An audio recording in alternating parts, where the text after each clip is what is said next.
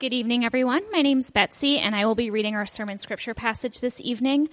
Today we'll be reading from Exodus chapter 20, verse 15, and Ephesians chapter 4, verse 28. So I invite you to turn there in your Bible. You can also borrow one of the black Bibles from the back of the pew in front of you, or a blue Bible from the lobby that you can keep. So once again, we're going to be reading first from Exodus 20, verse 15, and then Ephesians 4, chapter 28. So I invite you to stand together as we read. So this is Exodus 20, verse 15. You shall not steal. And then Ephesians chapter 4, verse 28. Let the thief no longer steal, but rather let him labor, doing honest work with his own hands, so that he may have something to share with anyone in need. This is God's word. Thanks be to God. Thanks so much, Betsy. Well, good afternoon, everybody. It's good to be back with you. And if you are new, joining us for the first time, a warm welcome to you, wherever you are in your spiritual journey. If you're just learning who Jesus is, or if you've been in the church for a long time, we're really glad that you're with us this afternoon. And so we are finishing up our series on the Ten Commandments. We just have 8, 9, and 10 remaining. And what we've been reiterating about the Ten Commandments is the most important thing about the Ten Commandments is they don't start with a command. God says, I'm the Lord your God who brought you out of the land of slavery. And so the order here matters. God didn't first give the Israelites the commandments and say, if you obey these enough, I'll free you. But he frees them from slavery and he says, now that you're free, here's how to live as free people. Okay, the commandments are the blueprint for living a beautiful life. And so it is for us today. Freed in the gospel, God's commands are never a means of just keeping us down or for us trying to appease an unhappy deity, but they're always to help us experience God and love other people as those who are already known by him. And so, just any time you do any kind of Bible study or go through a sermon series, it's always helpful to ask, what's the one thing I'm going to remember 10 years from now? Because you'll probably only remember one thing, if that. And so for this series, it's simply the title that you see on the slide there is Freed in the Gospel, Set Free. God's commands are always meant to help us experience God and love other people. And so we're going to see that again today with the 8th commandment, thou shalt not steal. And as we've seen with the other commandments, when they're put in the negative, it's not just about the negative, but the negative paves the way to bring positive goodness to other people. So we saw thou shalt not murder paves the way for us to be a life giver to other people. And I heard, the other day I heard somebody say, the Ten Commandments aren't that hard. Like, all you have to do to keep them is just stay in bed all day and avoid contact with other people. And that makes sense at first glance, right? So you think about, thou shalt not make a graven image. It's like, I'm not making any graven images. I'm in bed. Keep the Sabbath. I'm doing a great job keeping the Sabbath. I'm already in bed, right? Thou shalt not murder, thou shalt not steal. I'm in bed. I'm not doing those things. But to say that or to think that way, it's to miss the point of the commandments, because the negatives are just there to pave the way for us to get out of bed and bring goodness to other people. Okay, and so we're going to see that again with thou shalt not steal. So we'll look at it. My child is crawling down the aisle. We'll look at it under these 3 headings. So first we'll ask, what's included in the 8th commandment? Second, we'll ask, why do we break this commandment? Like, what's at the heart of why we break this so often? Even though many of you right now may be thinking, I don't steal anything. And then number 3, what are some ways we can apply it? Okay, so first, what's included in the 8th commandment? Number 2, why do we tend to break the 8th commandment? Thou shalt not steal. And number 3, what are some ways, very simple, accessible ways we can apply this? Okay, so first, number 1, what's included in the 8th commandment? So at its most basic level, to steal means to gain at the unwilling expense of someone else, right? So not too long ago, one of our members lent me a portable battery charger for my car. Those things are witchcraft, by the way. And so it was an expense to her, but it was a willing expense, right? So I didn't steal from her. Stealing, on the other hand, it's you're gaining at the unwilling expense of someone else. Pretty basic. However, as we're seeing, the commandments aren't that simple. And so the 8th commandment isn't just calling us to not be a thief, but what it's calling us to do is to a much more expansive way of living, and you could summarize it this way, to use our resources to further the welfare of other people. okay, to use our resources to further the welfare of other people. And one reason we know this is because right after the Ten Commandments in Exodus 20 through 23, you can read tons of laws that pertain to property rights. And a lot of the laws have to do with using your property for other people. So you see things like every 7th year, don't take any grain from your fields so that the poor around you can have more food to eat. And so what you see here that God's laying out for Israel is it's not a communist system. I mean, when he says thou shalt not steal, it's assumed that people have private property that can be stolen from. Okay, but on the other hand, it's not a full-blown capitalist economy in the American dream sense, because what God calls us to do is actually that our private property isn't there to be used for however we want, but we have a duty, we have an obligation to use our property and our resources to help other people. God knows that as the Israelites are moving from a slave people to a free people, just like us, the more prosperous we become, we tend to want to use our resources for ourselves. So he's laying out a just society here in the commandments. And this is a principle that you see not just in the Old Testament, but in the New Testament as well.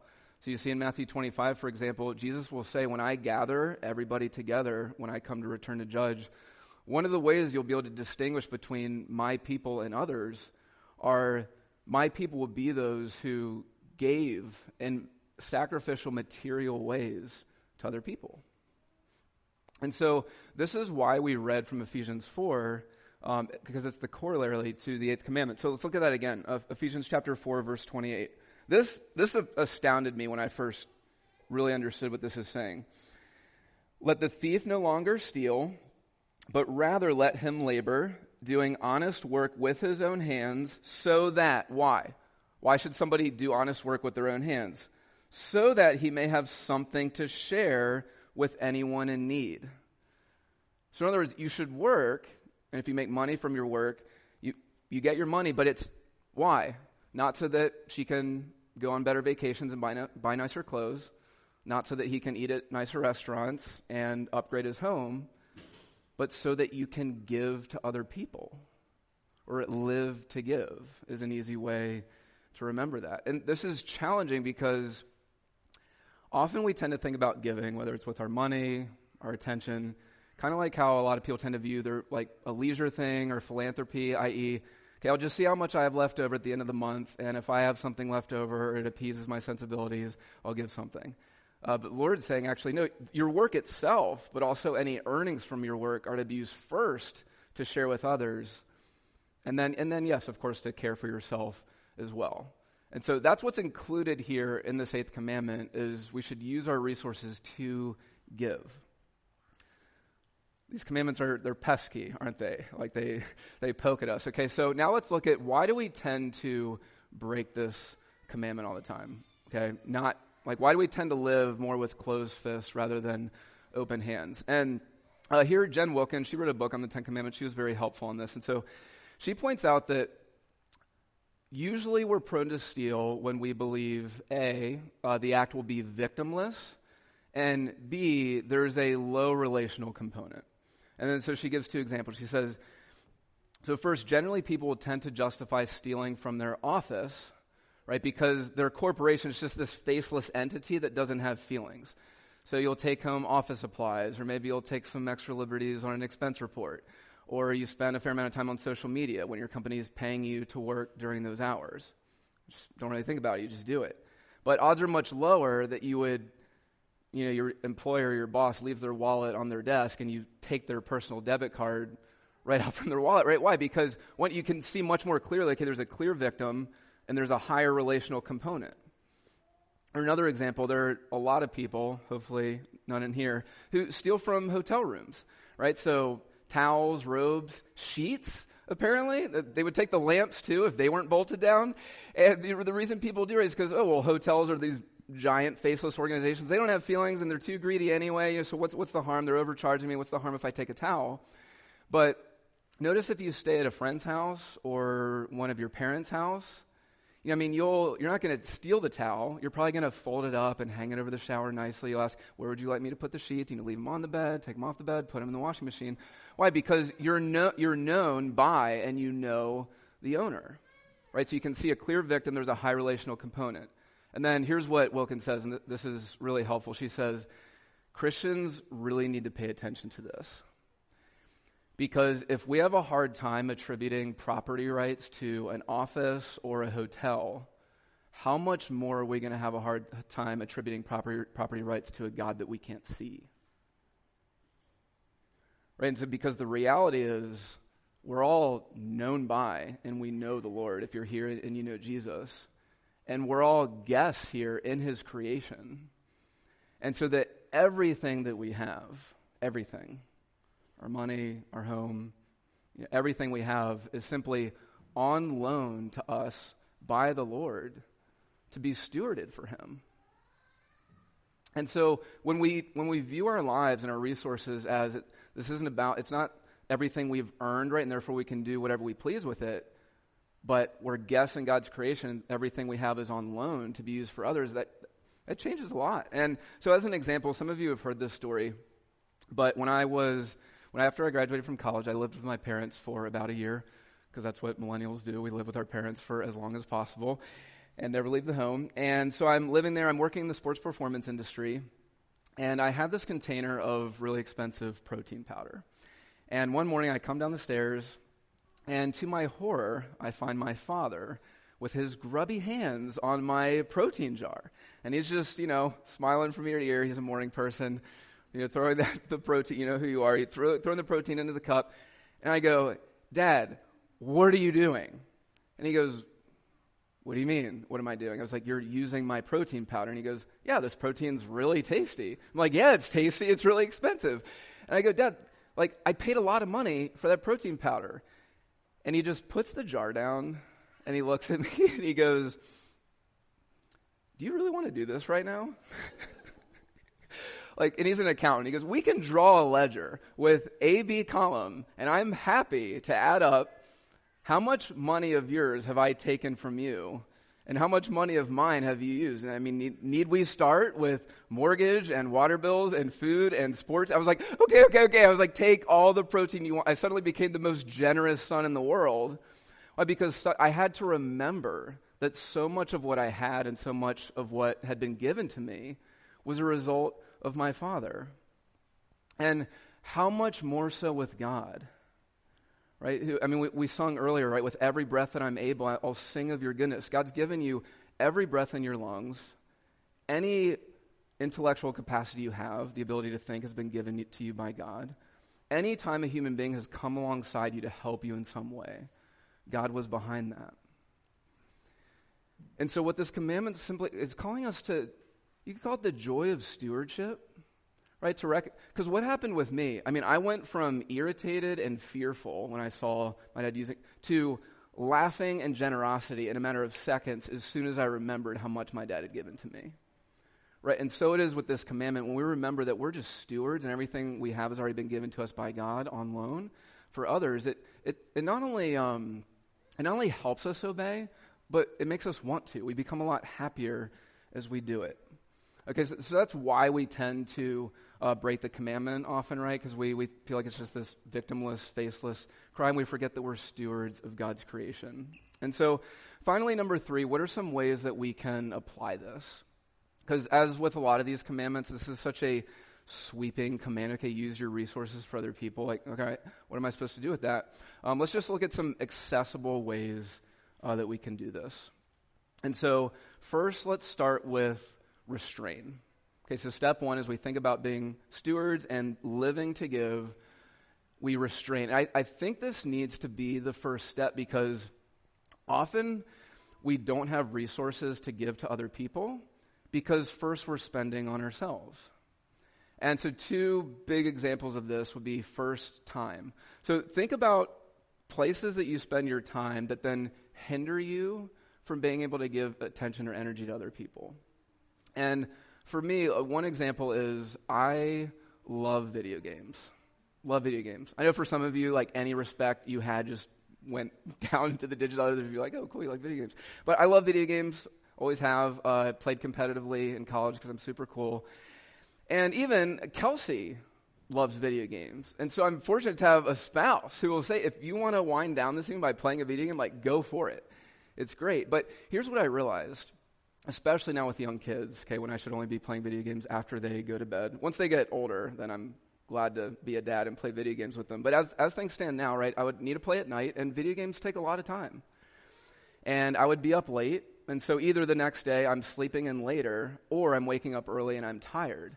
And so it's going to hinder me from generally just being more patient and wanting to give to other people. Another friend of mine, he shares that he loves sports. Like, he loves watching sports, but he's cut back on 95% of his sports watching because he realized that when he's spending so much time watching sports, it hinders him from being able to love others well and taking initiative to be physically present with other people. And so for you just consider, where might you need to possibly restrain on some activities that may not be sinful, right, but they're preventing you from being able to give your presence to other people. Maybe it's your work, or maybe you procrastinate your work. So then when it comes to the weekday evening or the weekend, you're having to catch up because you're doing something else during the work week instead of working. So now you can't give to people.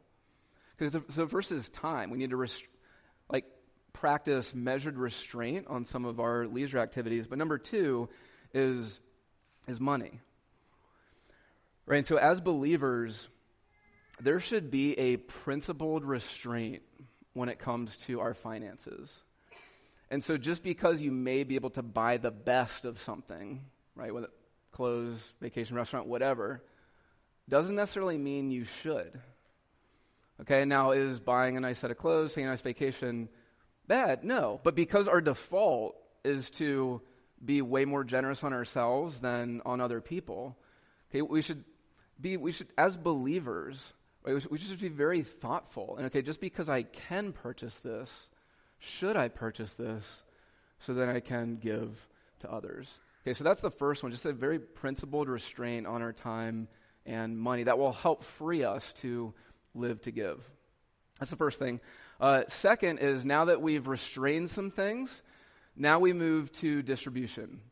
And we can distribute. And so here's how Jen Wilkin puts this. It's very helpful. So she points out that generally speaking, people tend to live as a taker or as a giver in life. And a key difference between the two, or those who practice the eighth commandment and violate the eighth commandment, is another way you can put that. And the key difference between the two is a taker views themselves as a terminus, i.e., resources come to you and that's where they stop. Right? So use your attention, your money on yourself. Maybe if you have anything left over, that's great. But if you're a terminus, not only can you not give, but you're often going to be stressed because you're trying to hang on to things that were never really yours to begin with. You're going to be irritated by things like the eighth commandment.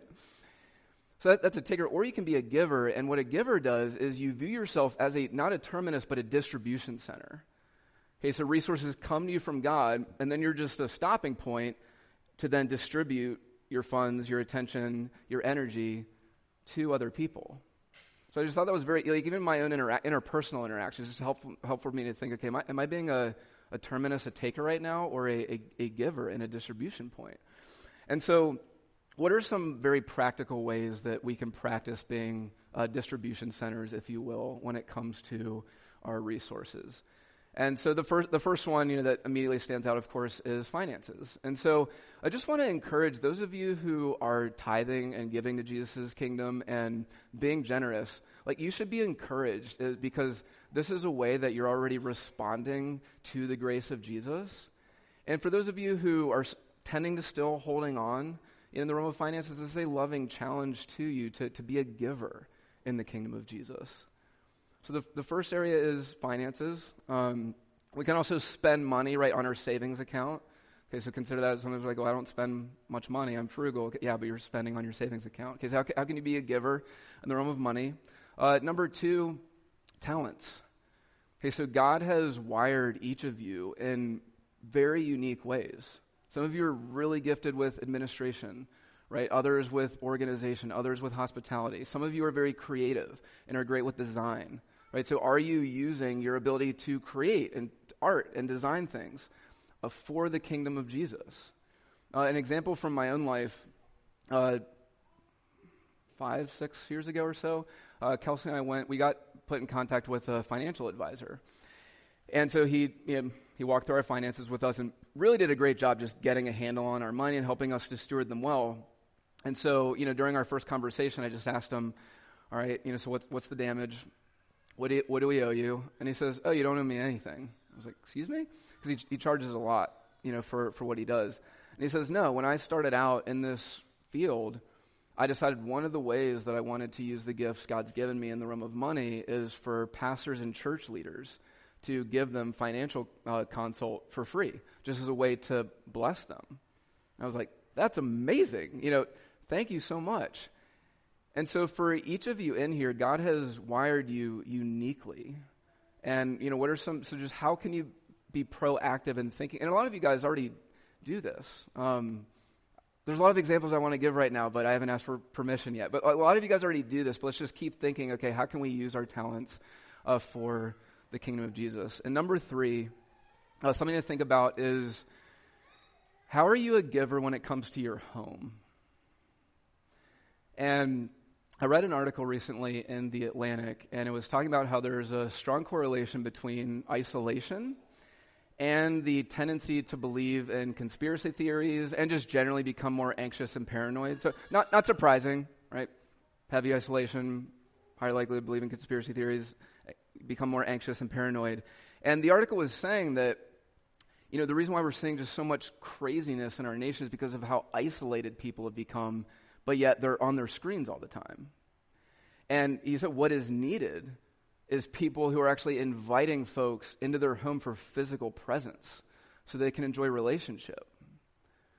And as believers, we've been handed a rich heritage of millennia of a basic practice called hospitality. And so for you, as you think about using your home, do you use your home to invite others into it just for the simple pleasures and joys of food on a table and human bonding?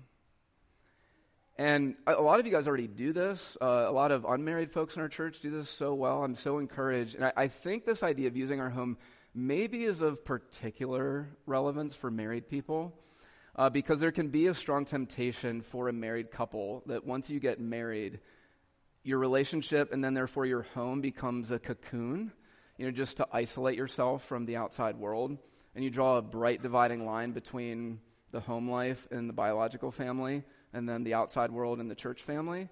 And where Jesus would say the line's actually much more permeable and more porous than that, okay, between biological family and your church family. And so whether you're single, whether you're about to be married and you're thinking about how are we going to use our home, whether you're already married with kids, just a wonderful way to bless other people, whether they're Christians or not, is to open your home up regularly for people. And not too long ago, I read someone I know, she posted this online because she had a really rough family life. And here's what she said as she was talking about people inviting her into her home. She wrote, as a child of parental loss, I used to resent intact families, right? It's like happy mom, dad together, kids at the table. I used to resent intact families. I'm glad, though, for the men and women who opened their families to me so that I could be healed. If I'd had my way, they'd have kept to themselves, and I'd have stayed stuck in my pain. That's the power of using your home as a distribution center, right, rather than a terminus. You never know what someone's going through, okay, when you invite them over. And you don't have to be Martha Stewart. Okay, just a roof over your head and just hang out with them. Okay, so restrain, then we can distribute. And then number 3, receive. Receive. So it's amazing how the older I get, the more I realize that no matter how hard you work, your life is always a product of other people giving to you and the things that you've received. And 2 examples in my own life, and these aren't even the most extreme, but 2 examples that came to mind as I was thinking about this are, first, when I was in university, I went through a long period of deep depression. And a former pastor of mine, he found out. Okay, one of my family members told him. And this guy, so he led the largest youth group in Northern Virginia, and he worked as an undercover narcotics officer at D.C. So 2 busy, demanding jobs. And he texted me and he said, hey, this upcoming Wednesday, I've got an hour free from 10 p.m. to 11 p.m. I heard what's going on. Let me pick you up. So he drove to where I was. He left the city, drove to pick me up, and he took me to Wendy's. And we parked in a parking lot. This was back when I still thought Wendy's was tasty. And we just sat in the parking lot, and he gave me a burger, and he let me share my sorrows. And he told me that God hadn't just saved me, but that he liked me. And that simple act lifted my spirits enough. That was the time we're like, okay, can I just make it another week? That simple but expensive act on his part lifted my spirits enough to make it another month. I don't think he has any idea what that did. And another example is, a lot of you know the story of a community group that came alongside me and Kelsey. We were in financial straits over a decade ago or so. But also, when Kelsey and I were at our former church, Portico, there was a surgery that she needed, and we were in a horrible financial situation, and the insurance company wasn't going to pay for the bill. But because so many people at Portico Church had given their money to the church was able to pay the surgeon's bill for us. It wasn't a small bill. And so when you hear about these stories, right, of people giving, living to give so that others can have life, how can that not remind you of who? Jesus. And what I love about how Ephesians is laid out, so in Ephesians 4, right, he gives this challenging exhortation, right? Work, not so that you can keep for yourself, but so that you can give. But in the first 3 chapters of Ephesians, I don't know that there's one command in the first 3 chapters of Ephesians. It's just all about the riches of Jesus, the inheritance of Jesus, and then how Jesus, in his grace to you, made himself poor while he was rich, so that through his poverty, you could become rich. And what we need to see in the gospel is we need to go back to receiving, not just looking at who's given to us, but looking at how much Jesus has given to us. Because Jesus didn't wait for you to become a giver, to give up his life for you. Right? No, he came after you while you were still a taker, and then went to the cross and rose again from the dead in order to transform you into a giver. It's what he loves to do. In fact, in his final breaths, his final moments of agony on the cross, one of his final phrases was forgiving a thief. Right? Today you will be with me in paradise. And so it is for you. Okay, so let's use the resources he's so generously given to give to others. Let's pray. Heavenly Father, I thank you so much for your commandments, and just what an amazing opportunity that we've been given to live not for ourselves, but for a person and a cause that transcends the self. And so help us to experience you and experience the goodness of Christ in new ways so that we can walk away from any of the areas we're tending to hold on to ourselves and give to others as you so first radically gave to us. And it's in the name of your Son we pray. Amen.